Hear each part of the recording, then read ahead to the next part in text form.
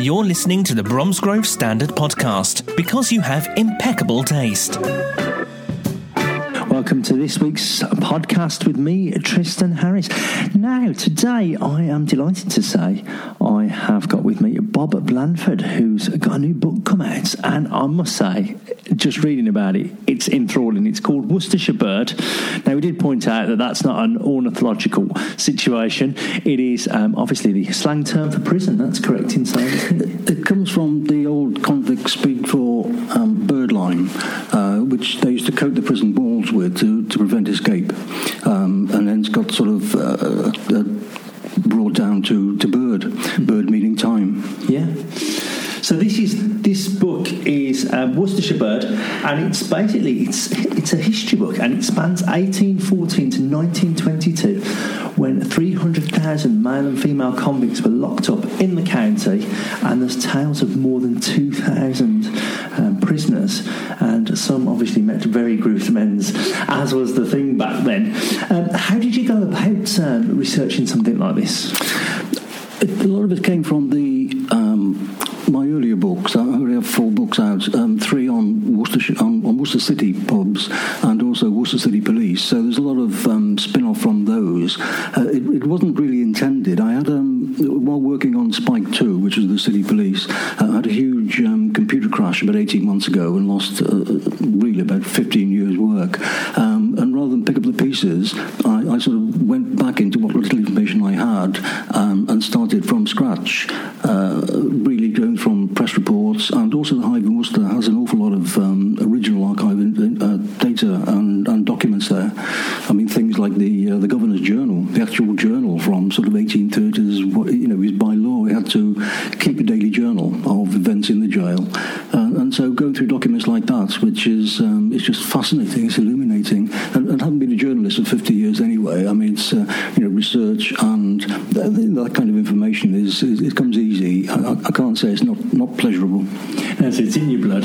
Also, newspapers so important, I guess, for this as well.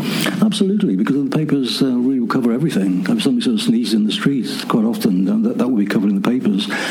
So clearly, when you have large things like executions and people, because executions even in outside the county jail would often get in the early days certainly 10,000 spectators. They'd be there to watch the actual event.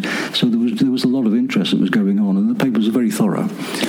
Most football clubs would give their right arm for those kind of attendances in the lower leagues. I'm sure they would, yeah. Because, that's the thing, and there is a bit of an appetite for blue light things. If you look at our websites now, the top stories every year, apart from snow warnings, because people love them, but apart from snow warnings, it is blue light stuff. And if you flick through all the millions of channels we've got on our TVs these days, there's police interceptors, there's frontline British cops, there's customs and excise programmes. People love that side of life, don't they? Sure, they do like this kind of thing. I do talks as well on crime and punishment, as well as the pubs as well, because the pubs are also the centre of everything evil, and that's where a lot of the court cases emanated from. So when I do talks about various crimes and events, and I find those are the greatest interest. The first 4 rows are filled with little old ladies who love this, the Blue Rinse Brigade, who really love that kind of stuff. And I have a website as well called Worcester Secrets, and when I put information on about various events in the past, usually the greatest response are the sort of the ladies who say, "Oh, give me more." The gorier the better. It is. It's curtain twitching kind of stuff as well, isn't it? That's what I just did as soon as you came in. I'm fascinated by all this sort of stuff. Are you from here? Are you from Worcestershire? I'm Worcester, yeah. So that's why it's close to home. Of course, yeah. I wouldn't feel qualified to write what's essentially the definitive history books on the city if I didn't actually belong there. And a lot of it is from my own personal memory, which does go back a long time.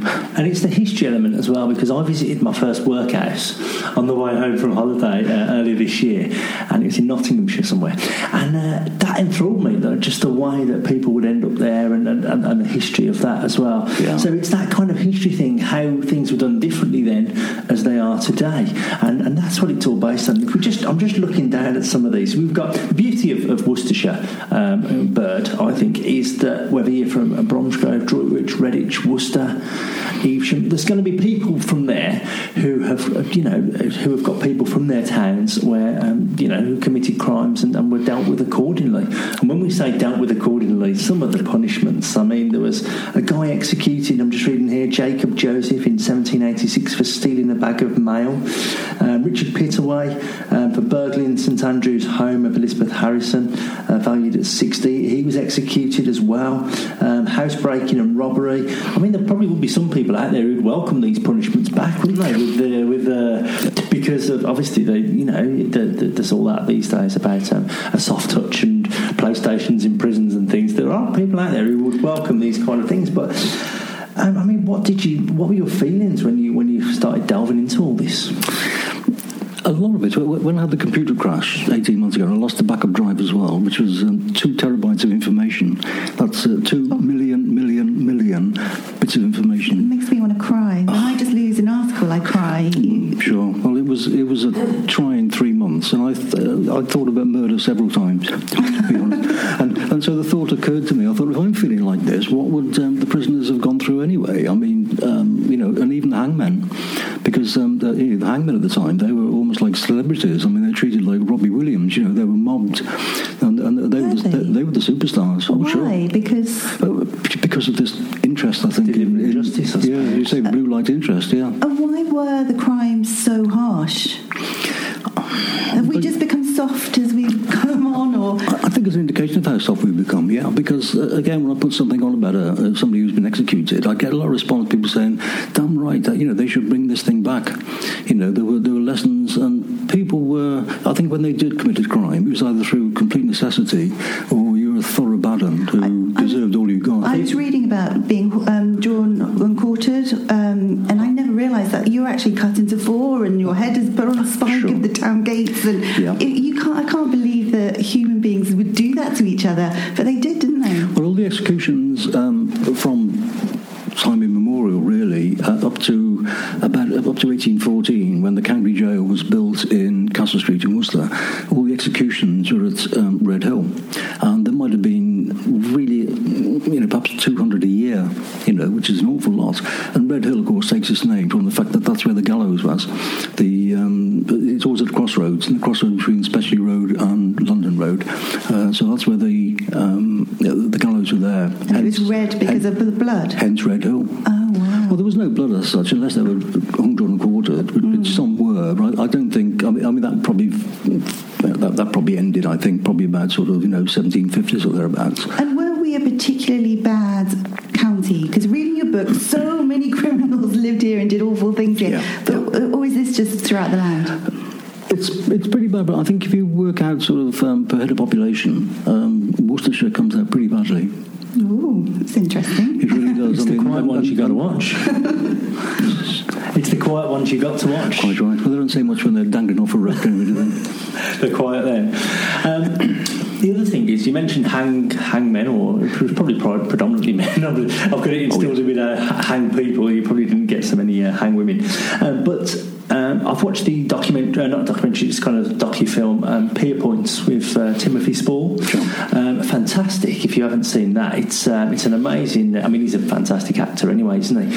And that is about the last hangman, isn't it? He wasn't the last hangman. I mean, the last person to be executed was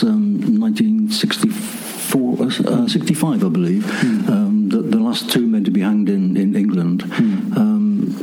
But Pier Points, that was Albert Pier Point in that one. Yeah. His uncle was one of the hangmen at Worcester. Albert didn't appear at Worcester because Worcester jail closed in 1919.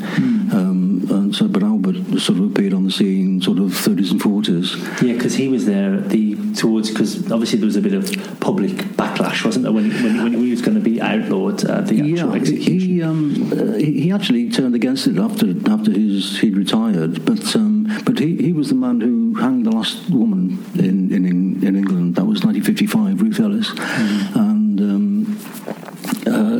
I think the experience of hanging a woman, affected him so much he just withdrew from it all and became anti-hanging in the end.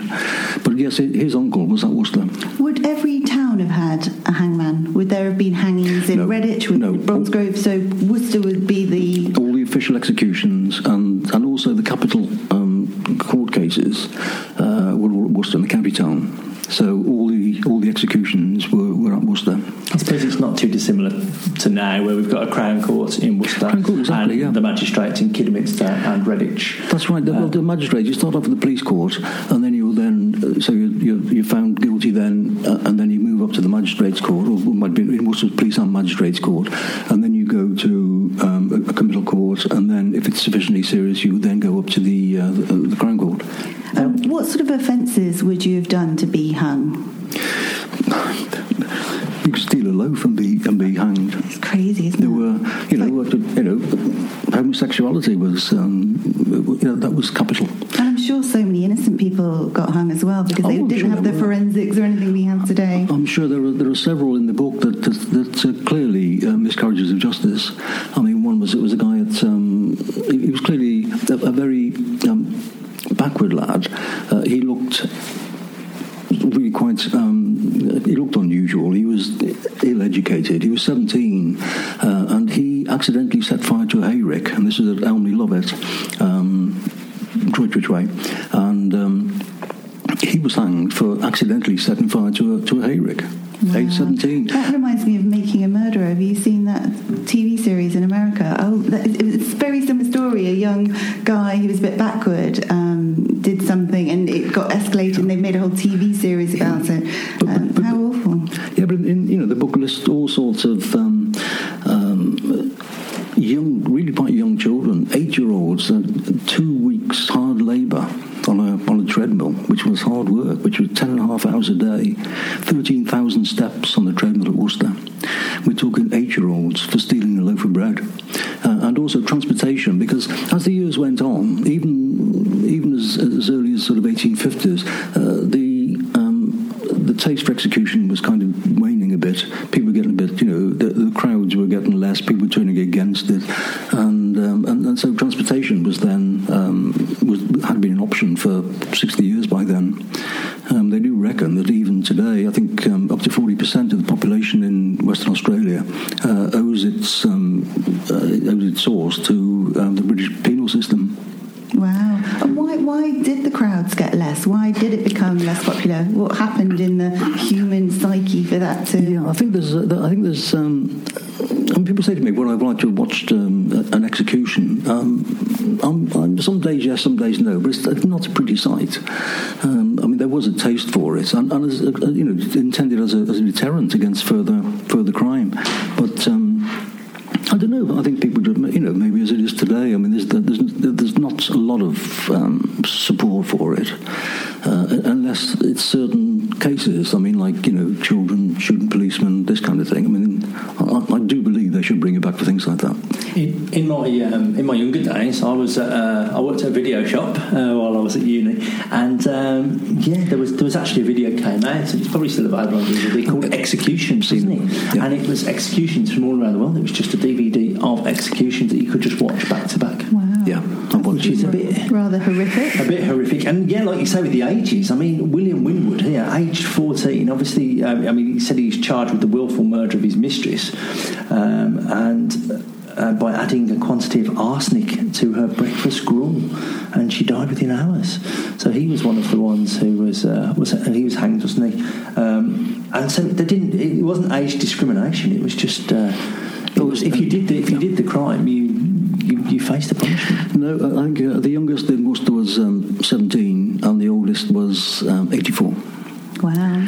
To be hanged. And how far have you gone back? What date? What's the earliest? The early days are the old Worcester Castle, which really is the Diglis Road. I'll rephrase that.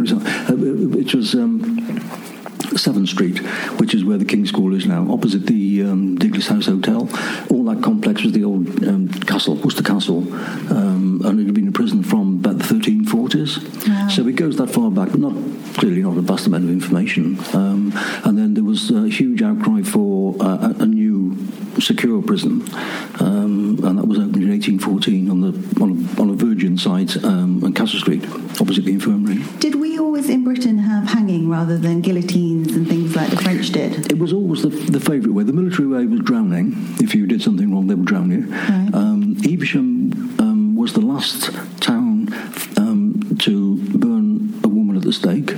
Oh gosh, yeah, I forgot about that. That's horrendous. Ursula Corbett, I think 1661, I think it was. She was the last woman to be burned at the stake. There was also things like burning in the hand. What's burning in the hand? They would literally brand you as a thief. And on the forehead as well, didn't they? For some of them. I'm sure they must have somewhere. Warwick Castle, I'm sure There's always, that's what I love when people bring history to life, and they say if you were like begging on the street or something, you'd be branded with a V for vagabond and stuff like that, and you just can't comprehend. You just mentioned Warwick Castle. I always remember as a kid going and my dad showing me that it's a little hole in the ground called the oubliette or something, where they put a body of somebody in and just forget about them. Oubliette is French for forget or something. That has given me nightmares for the last 30 years. There is an oubliette actually in the King Charles pub in Worcester. Oh really? If you go there and ask them to lift the carpet up, and there is a small cellar there, and people say, "What's it for?" And it was for putting people in. And if they stole a pint of beer or something, they'd be popped in the oubliette. Well, no, people say that, but King Charles House is probably one of Worcester's newest pubs. It's only been a pub for the last possibly 20 years, if that, I think. Oh, right. Because people say it's one of the oldest pubs in Worcester. Well, it simply wasn't. It's one of the newest. But if you ask the barman there, they will lift up the carpet and show you. So why did they have it in there? It was an official building back in the day. Well, it was King Charles House. It was from where King Charles is reputed to have escaped in 1651. Right. But it's always been like a furniture place or private dwelling, really, or a restaurant until fairly recently. But just in those days when you could put someone down in the cellar and conveniently forget about them.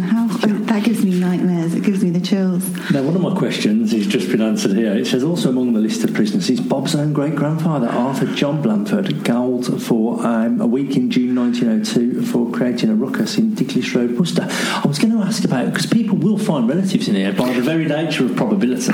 If I could say, there is if you go onto YouTube, I'm not quite sure of the actual, I can't give you the physical side, but if you go on there and just key in Worcestershire Bird, there are two videos, one of which just shows the index to the book, which is 18 pages. There are 4,500 prisoners listed, and you'd be surprised just how many families. I mean, there'll be very few Worcestershire families won't find relatives in that index. I'm a bit scared to look about mine, but amazing. And you've obviously had a lot of fun putting it all together. It must be fascinating going and finding out all these stories and bringing them to life, so many years later. I love it, yeah. Have you finished? Have you completed them all? Or? No, the Spike 2 is the next one. Actually, it's not. I have another book for next year planned, but Spike 2 will be 2021. That's the police. The second part of the police. The Worcester City Police existed 1833 to 67. And so the first part goes up to 1901, and the second part will be 1901 to 67 when they merged with West Mercia. So there is a certain amount of research, but that's a lot of the stuff that I lost. I've almost got to start again on that. But that's no chore. I spend days and days. In fact, I spend so much time down the High, they're thinking of charging me rent. And do you get to go and look through all the old newspapers and things? And all the newspapers are available. The staff are particularly helpful. They're great staff.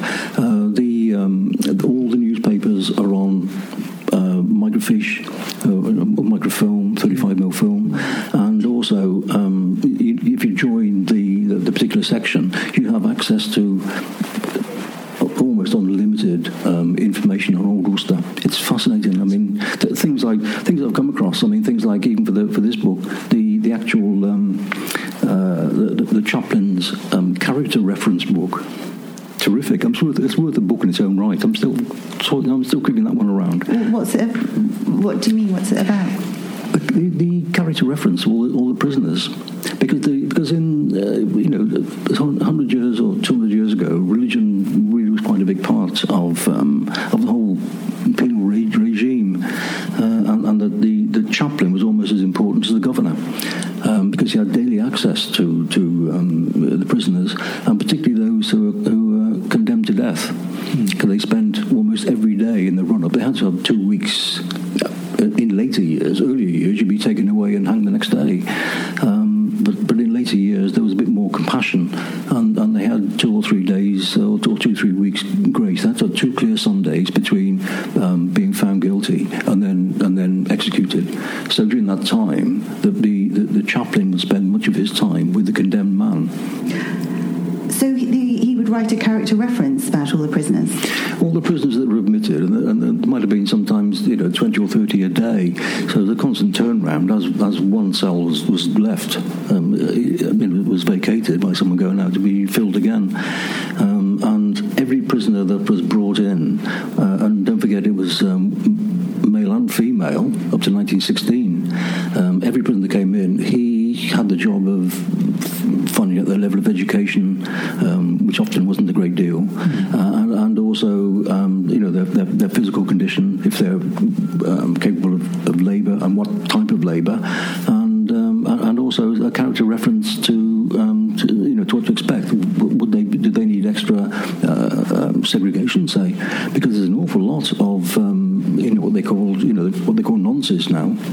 And another thing that comes out as well in the book is the derivation of certain phrases. We've touched on bird, where bird comes from, but a lot of people don't know. I mean, it's called nonce now, which I always thought was like nonsense, but it stands for a sign that they will put outside the cell that says "not on normal courtyard exercise."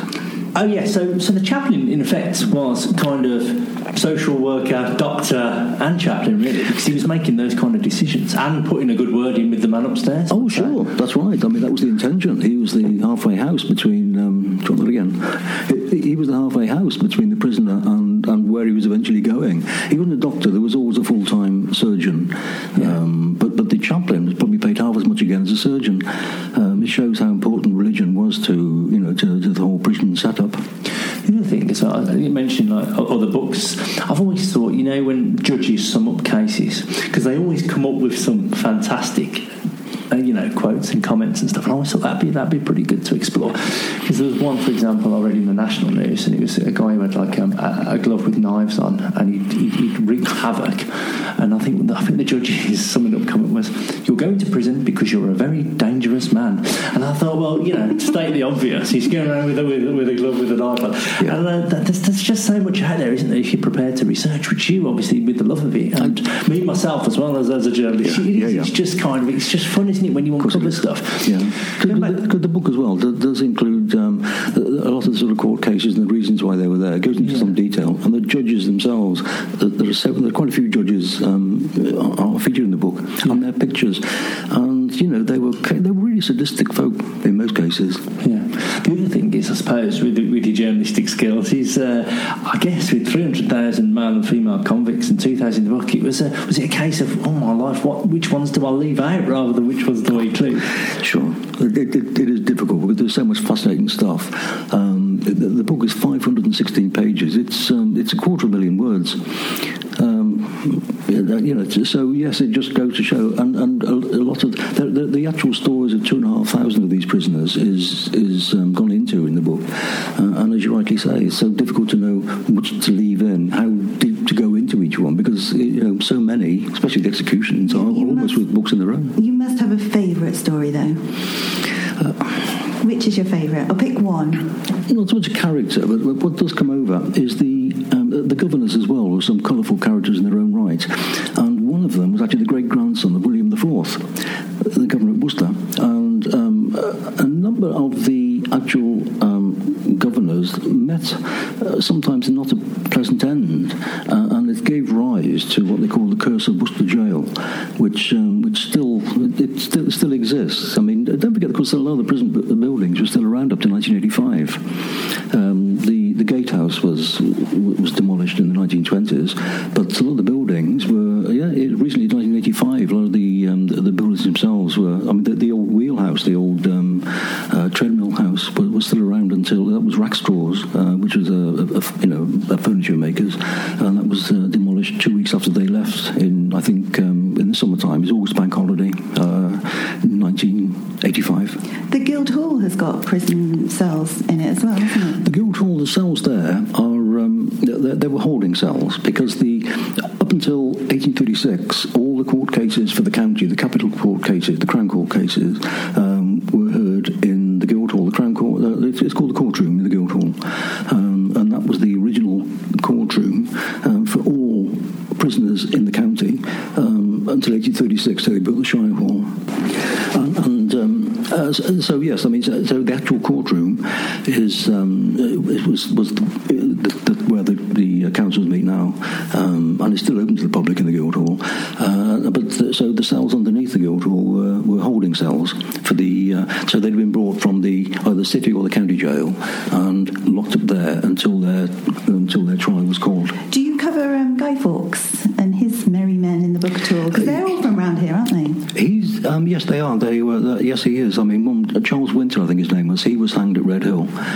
Yes, it does have a lot of county. A lot of it was hatched in the county. But Charles Winter was one that's actually hanged, and also Blessed Edward Alcorn, which is it gives a name to the school, the Catholic school in Worcester. He was hanged there as well, and I think he was involved with the gunpowder plot as well. I think didn't he harbour one of them? I think, and I believe one of them was hidden at Cofton Court, which is in Ulster. And, sure. There's 2 or 3 tales in the county. Yeah, but Edward Alcorn, he was hanged at Red Hill, and his body was set fire to. Because we're going back barbaric times, sort of, 1605, I think, isn't it? And his body was set fire to but he was the top Catholic priest in the county, and they reckoned his heart was still burning 21 days later. Oh gosh, it's a bit weird, isn't it? It's in the book as well. Wow. That's what we like, a bit of gruesome. That's what people will be after. Why are people just obsessed with it? I know I am, and I don't know why. The tragedy, you said, we touched on the tragedy of the governors from the curse of Worcester Gaol. We've got the sadistic judges, and you mentioned here as well the hangmen and their methods. So how did they kind of vary? Did they have different approaches to the way they carried out their hangings? Yeah, for many years, the hangman was brought from the ranks of who do it for beer money, essentially, and it was a non-scientific act. You literally string them up, and unless you got the weight and the condition of the body correct, it became a science later on. But the original hangmen were just anybody. I mean, there's a story in there of the hangman was actually. He was well gone. He had a few drinks down the bevers pub before, and he was told that triple executions are not unusual. He was told there were 3, but one had been reprieved that morning, so there were 2 on the scaffold, and he wasn't told that there was only 2. So he grabbed hold of the other guy, who was actually the chaplain, and put the noose around his neck before they managed to stop him. And they saved him, though. They saved him. My goodness! It's one of them jobs that you probably would need a few beers to carry it out, but it's probably one of those jobs that you shouldn't be having a few beers to carry it out. There's another one as well. You talked earlier about Pacific. There was a guy called Half Hanged. Can't remember. Be in the book there. He was actually executed. He was hanged, and then. While he'd been hanging there for half an hour, somebody said, well, I've got the reprieve here from London. So they gave him a shake and threw some water up, and he woke up. No. Fang Smith. Fang Smith, oh my goodness. So that must be the closest call. He woke up, but by then he was actually in the infirmary waiting to be dissected. Anatomized, because prisoners, you see, if you were hanged, God didn't want to know, and unless your families claimed the body, it could go to the anatomist to be cut up and dissected, or buried within the grounds, within the precincts of the jail. No. But there were, I think it was in 1925, the 12 of those that were actually buried on consecrated ground were exhumed and reburied at Winton Green. It is shocking that we were still doing this right up until 65. Ruth Ellis, was it 65 or 55? Ruth Ellis was 55. 55, okay. But the last people to do, the last 2 men to hang in England were, one was at Manchester, the other was in Liverpool, and it was, I think they actually hanged either 64 or 65. I think the crime was 64, and they were hanged in 65. The hangmen were recruited from the ordinary population, pretty much. Anybody who'd do it for beer money, and it was not scientific. It was, if you got the length of the rope wrong, you would either your condemned man would either strangle to death if it wasn't enough, or if it was too long, would literally decapitate him. I mean, so some of they got a bit fed up with the gory cases, because you've got a man who's was still alive and trying to get free, but his hands were in front of him, but he can't get free, so he's struggling for half an hour, dying very, very slowly and very, very painfully, or he'd been separated from his body. Oh, my goodness. So it wasn't until I think probably about the 1830s or 40s when people were getting a bit shocked by this, and so they started bringing in more professional people. And that's where they used the weights to balance against. Yeah, I mean the first one, whose name's in the book, I can't remember. He relied on guesswork, but he often got it spectacularly wrong. But he didn't give them enough, and it wasn't until Marwood came in, who worked out a principle to apply a scale of weights so that they could make the passage to death rather easier. They're supposed to having the knot in the right place, just behind the left ear, and the intention being, if you got the weight right and all the elements brought together, that it would snap the spinal cord, and so death would be instantaneous. Otherwise, it could be very painful or very prolonged. And like you say, they could be left alive, well, half alive.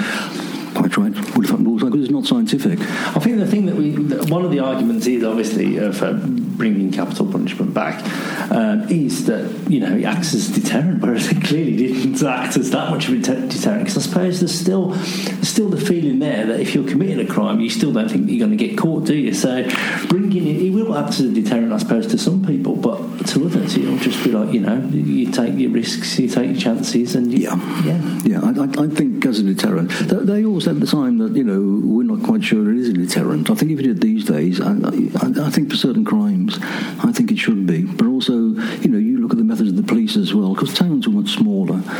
You didn't have traffic problems. You didn't have drugs issues. No. When people committed crime, they were either do it through necessity or just thorough balance. But there's an awful lot as well that you think of the women, an awful lot of concealment of birth. The women who are illegitimate children. I mean, there's all sorts of tales where they, it's heartbreaking, really. I mean, to throw children into, down a well, or Tommy Wire was a man who, in 1888, he was from Kidderminster, who because his 4.5-year-old son, little Jimmy, was kind of in the way, he just literally threw him down a well, 65 feet. Oh my goodness! The sort of things you could barely visualise, but it was not uncommon. I mean, they're forever fishing babies out of the Severn in Worcester. Gory, I know, and not a pleasant subject, but it was largely every day. And you've got a talk coming up, haven't you, Bob, about plaster heads? Tell us about the plaster heads. That's right. There is a talk next Thursday, which is December the 5th, at the George Marshall Medical Museum, which is on the Royal Infirmary site at Worcester, and it's kind of jokingly called Heads and Tails, and it involves a number of plaster casts. They're effectively the death masks of what were always assumed, or later assumed, to be the actual heads of some of the executed people. They weren't all murderers at Worcester Jail. What happened was, when a man was executed, and they were all male, they were all men executed at Worcester, no women were executed, they were a bit scared of that, all children. The youngest was 17. But where a body had not been claimed by the family for burial, it was trundled under a passageway under Castle Street to the infirmary across the road for dissection by surgeons and students, because the regulations were you couldn't just cut up any body and you couldn't donate your body to science, but when you're executed you've given up every right to do anything, and so many of these 38 that were executed at Worcester were trundled into the infirmary for dissection, and also because there was a pseudoscience at the time called, which was phrenology, where so-called experts would they would shave the head and the whiskers and things and fill the bumps on the thinking being that whichever parts of the brain shows a bit more prominence, that's where your strengths lie, and it's called phrenology. It was condemned for a while, but I was told the other day, in fact, that it's becoming more into fashion, and so these are the heads of at the infirmary infirmary on permanent display is what they call the Murderers Gallery, and they have what were assumed to be the actual murderers' death masks, and so several of those will be brought down. And through the research on the Worcestershire bird, I've been able to guess, like an educated guess. I can't claim any more than that, but from the description, the contemporary descriptions can apply them to these actual heads, and so thereby put a face to a name. And also, the part of that talk will be by a phrenology expert and plaster cast expert. So she has a part of that talk, and then I'll be talking about these actual heads, and that's at the George Marshall Medical Museum next Thursday, December the 7th at 7 o'clock.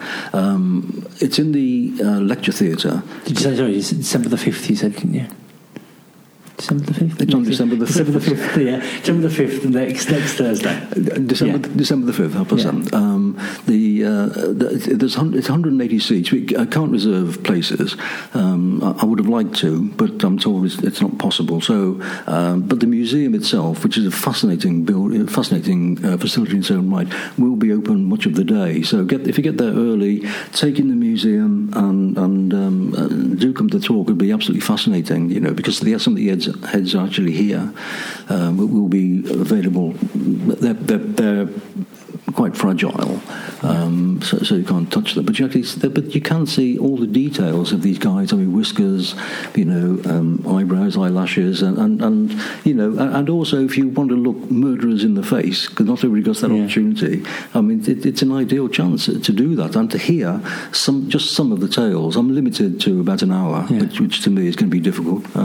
But also in the same guise, if you've been listening to Bob and reading the stories, you'll be able to put a face to a name. Yeah. As long as they don't make a plaster cast of mine. So you wouldn't need it these days, all that facial recognition of. But the book will be there on sale as well, and but no, that'll be fascinating, and I can see that one becoming a fairly regular feature because we're limited at this time, but it really is. There'll be some interesting stuff come out of that one for sure. So that's 7:30, December the 5th, at the George Marshall Medical Museum. That's the scale of the crime. We're so lucky to live now, aren't we? I think we could speak to Bob all day. Bob, I'm not sure whether you want to tune in for a 12-hour podcast. Can we have a podcast every week with you, please? But we could. What we could do is we could take modern day convictions and put them to Bob and say what would have happened to them. And by the sounds of it, every single one would be executed, judging by this. So just remind us about. I think if you lay back with the library books, that should be hanging. Yeah, that would be these. And one of the biggest ones as well, because I write about all Worcester pubs. I think anybody who changes the name of Worcester pub is another one that should be taken out and strung up. Definitely. Thank goodness you're not in charge, Bob. We'd all be in prison. I think I'll make a good Ayatollah. We'll leave it to the listeners to decide, shall we? It looks a fantastic book. It's huge. It's got a real weight to it. So it's £22. I'm going to have to write shorter words next time. £22. Make a great Christmas present, wouldn't it, for anyone in Worcestershire? Quite by chance. It's released 3 weeks before Christmas. That's just what you want to be reading on Christmas Day, isn't it? Stories about people hanging. That'd be good. Well, I will say, I mean, every Christmas I get a number of angry emails and notes from from MIF wives saying thanks for ruining Christmas. I bought him your book. He hasn't spoken to me for 4 days. Wait till the turkey's gone down before you start turning the pages on. So just remind us where it's available from. It's available at Waterstones in Redditch and in Worcester, Worcester Tourist Information Centre. It will be on Amazon in due course. It literally was released. Picked them up yesterday, but also direct from me, which is because I'm also the publisher, which is so it's Bob at and the words are hyphenated, the whole WHOLE picture publishing company.co.uk. Well, what we'll do is we'll get all that on the website anyway, so people can. Could I say as well? But there's all directory webs, the Facebook pages. There's Bob Back and Forth. That's my sort of nom de plume, as it were. Yeah. Bob Back and Forth's Worcester pubs. Yeah. Then and now. Or one that I set up literally about 3.5 months ago, and now has nearly it has about 4,200 members in a very short time. It's called Bob Back and Forth's Worcester Secrets, and and there's all sorts of amazing stuff on there, and it's just taken off amazingly. I'm staggered. So I'm reachable through those. Amazing. Okay. You must be amazing to have at a dinner party, Bob. I bet you could just keep everyone amused for hours and hours. And it's been an absolute pleasure to have you in the studio today with us. It's been great telling us all about it. And Tris, we need to go through this, don't we? And pick out some of these stories and find out more. Yeah, so that'll be in the papers this week. I think it was covered in the Redditch one last week as well. We'll have it online as well. So there'll be absolutely no excuse. Perfect. So I'm not sure it's a stocking filler at 519 pages, a bit bigger for that. But yeah, so if you want a Worcestershire bird, you can find out all the details on our websites and in the paper. Fantastic. Thank you, Bob. Thanks for joining us. Thank you. Don't go anywhere, because we'll be right back with all the great stories this week in Bromsgrove and Droitwich. You're listening to the Bromsgrove Standard Podcast because you have impeccable taste. Let's have a look at some stories making the headlines in Bromsgrove now. Big shout out to a Flora Streeter from Bromsgrove. Her quick thinking action saved a man's life. She was working at Capital Tower in Lambeth when her colleague Simon Leaf started to feel ill. Flora spotted Simon looking pale. He's 62. And when he returned to his desk with a coffee, she knew something was wrong. He told her he felt weird and had chest pains. Knowing Simon had suffered a heart attack a few years ago, Flora, who was trained in first aid, decided the best solution was to call an ambulance. Within minutes, paramedics arrived and confirmed Simon was, in fact, having a heart attack. Luckily, his condition was stable enough to get him down in a lift. The lift was only small enough for Flora and one first responder and Simon. But when they reached the ground floor, disaster struck. He went into cardiac arrest. They put him on the ground and Flora commenced CPR. The first responder then used a defibrillator to shock his heart back to its rhythm. Flora was then halfway through the second round of CPR when he came round. He was taken to St Thomas's Hospital, where he'd had a stent fitted for a blocked artery. She saved my life, along with the amazing London Ambulance Service team and the doctors and nurses at St Thomas's, said Simon. He presented Flora with a cake and a donation to St John Ambulance. Now, Flora began her life-saving skills at Bromsgrove St John Ambulance when she was, I think it was 13 years old, and now she's put them to good effect. Amazing. And my two daughters, I'm a big advocate of St John Ambulance, because my two daughters, one goes to cadets and the other one goes to Badgers on a Friday. And it's really well worth doing, or even just doing a first aid course, because you never know when you're going to need those skills. You don't, do you? And I've been in a situation once where I had to, and I have been on one of the courses, but I just couldn't remember anything. So it's good to go on refreshers like every couple of years. We have got one in a couple of weeks at the pod in Charford, which we'll be telling you about in the coming weeks.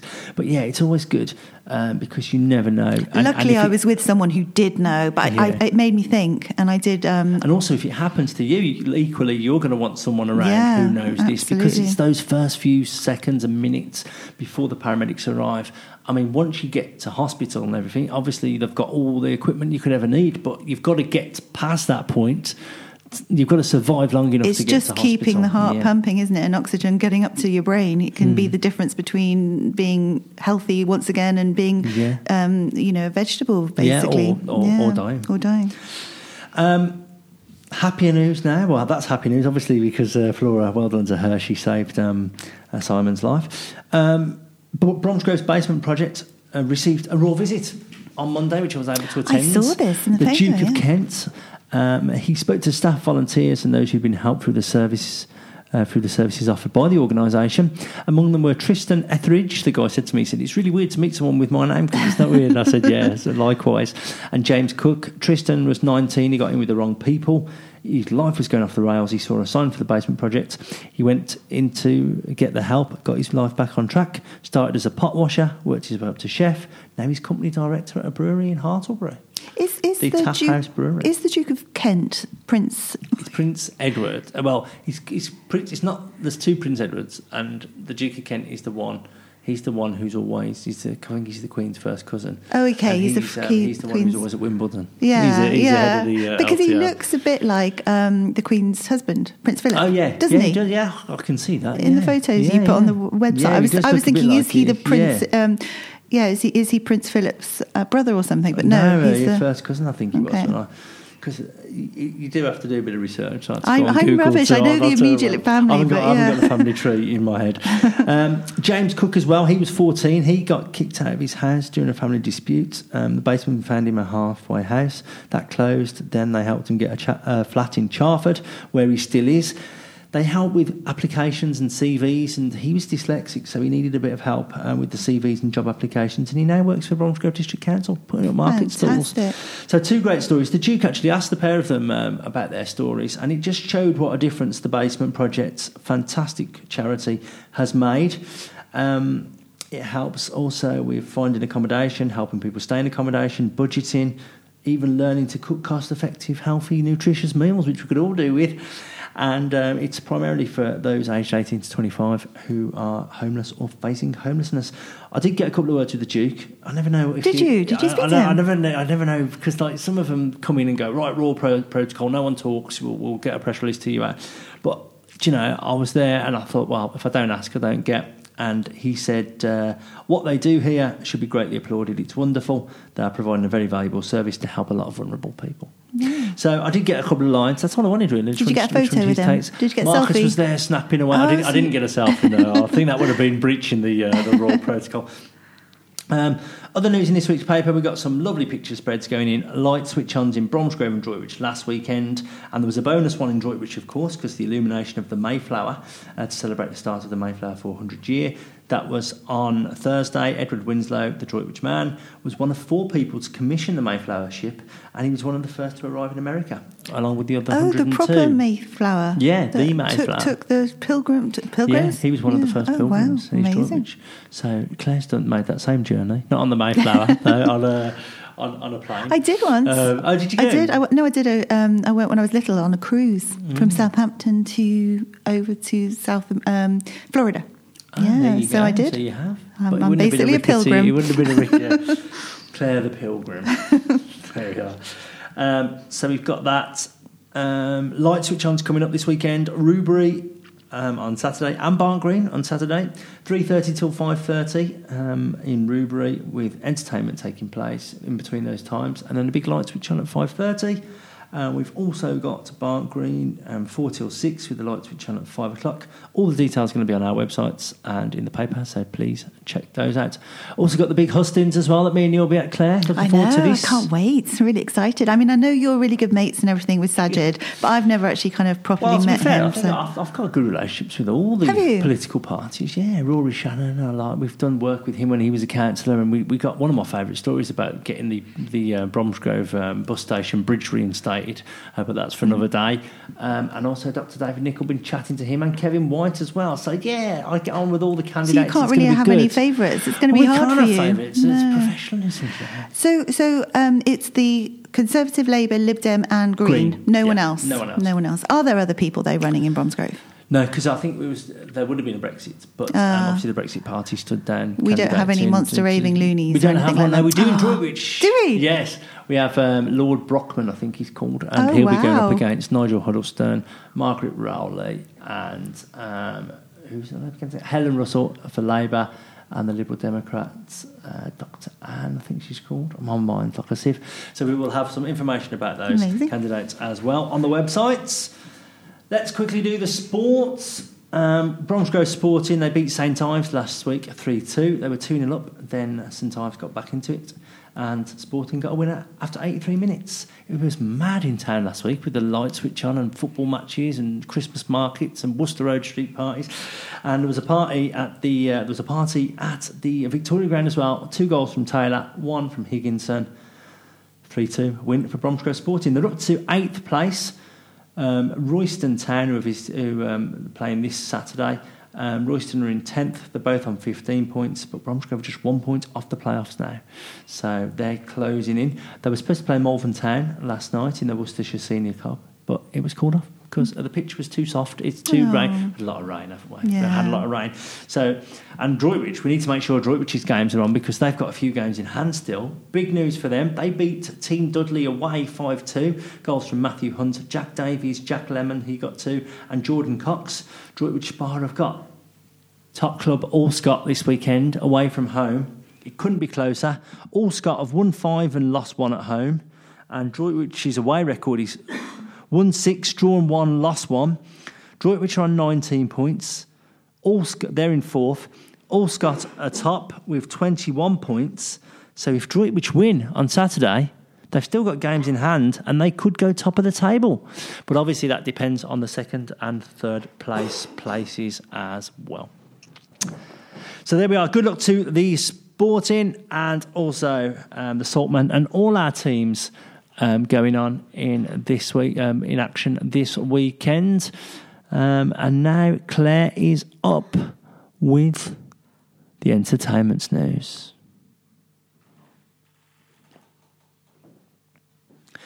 Thanks, Claire. Loads going on in Bromsgrove, Droitwich and Ruby this week.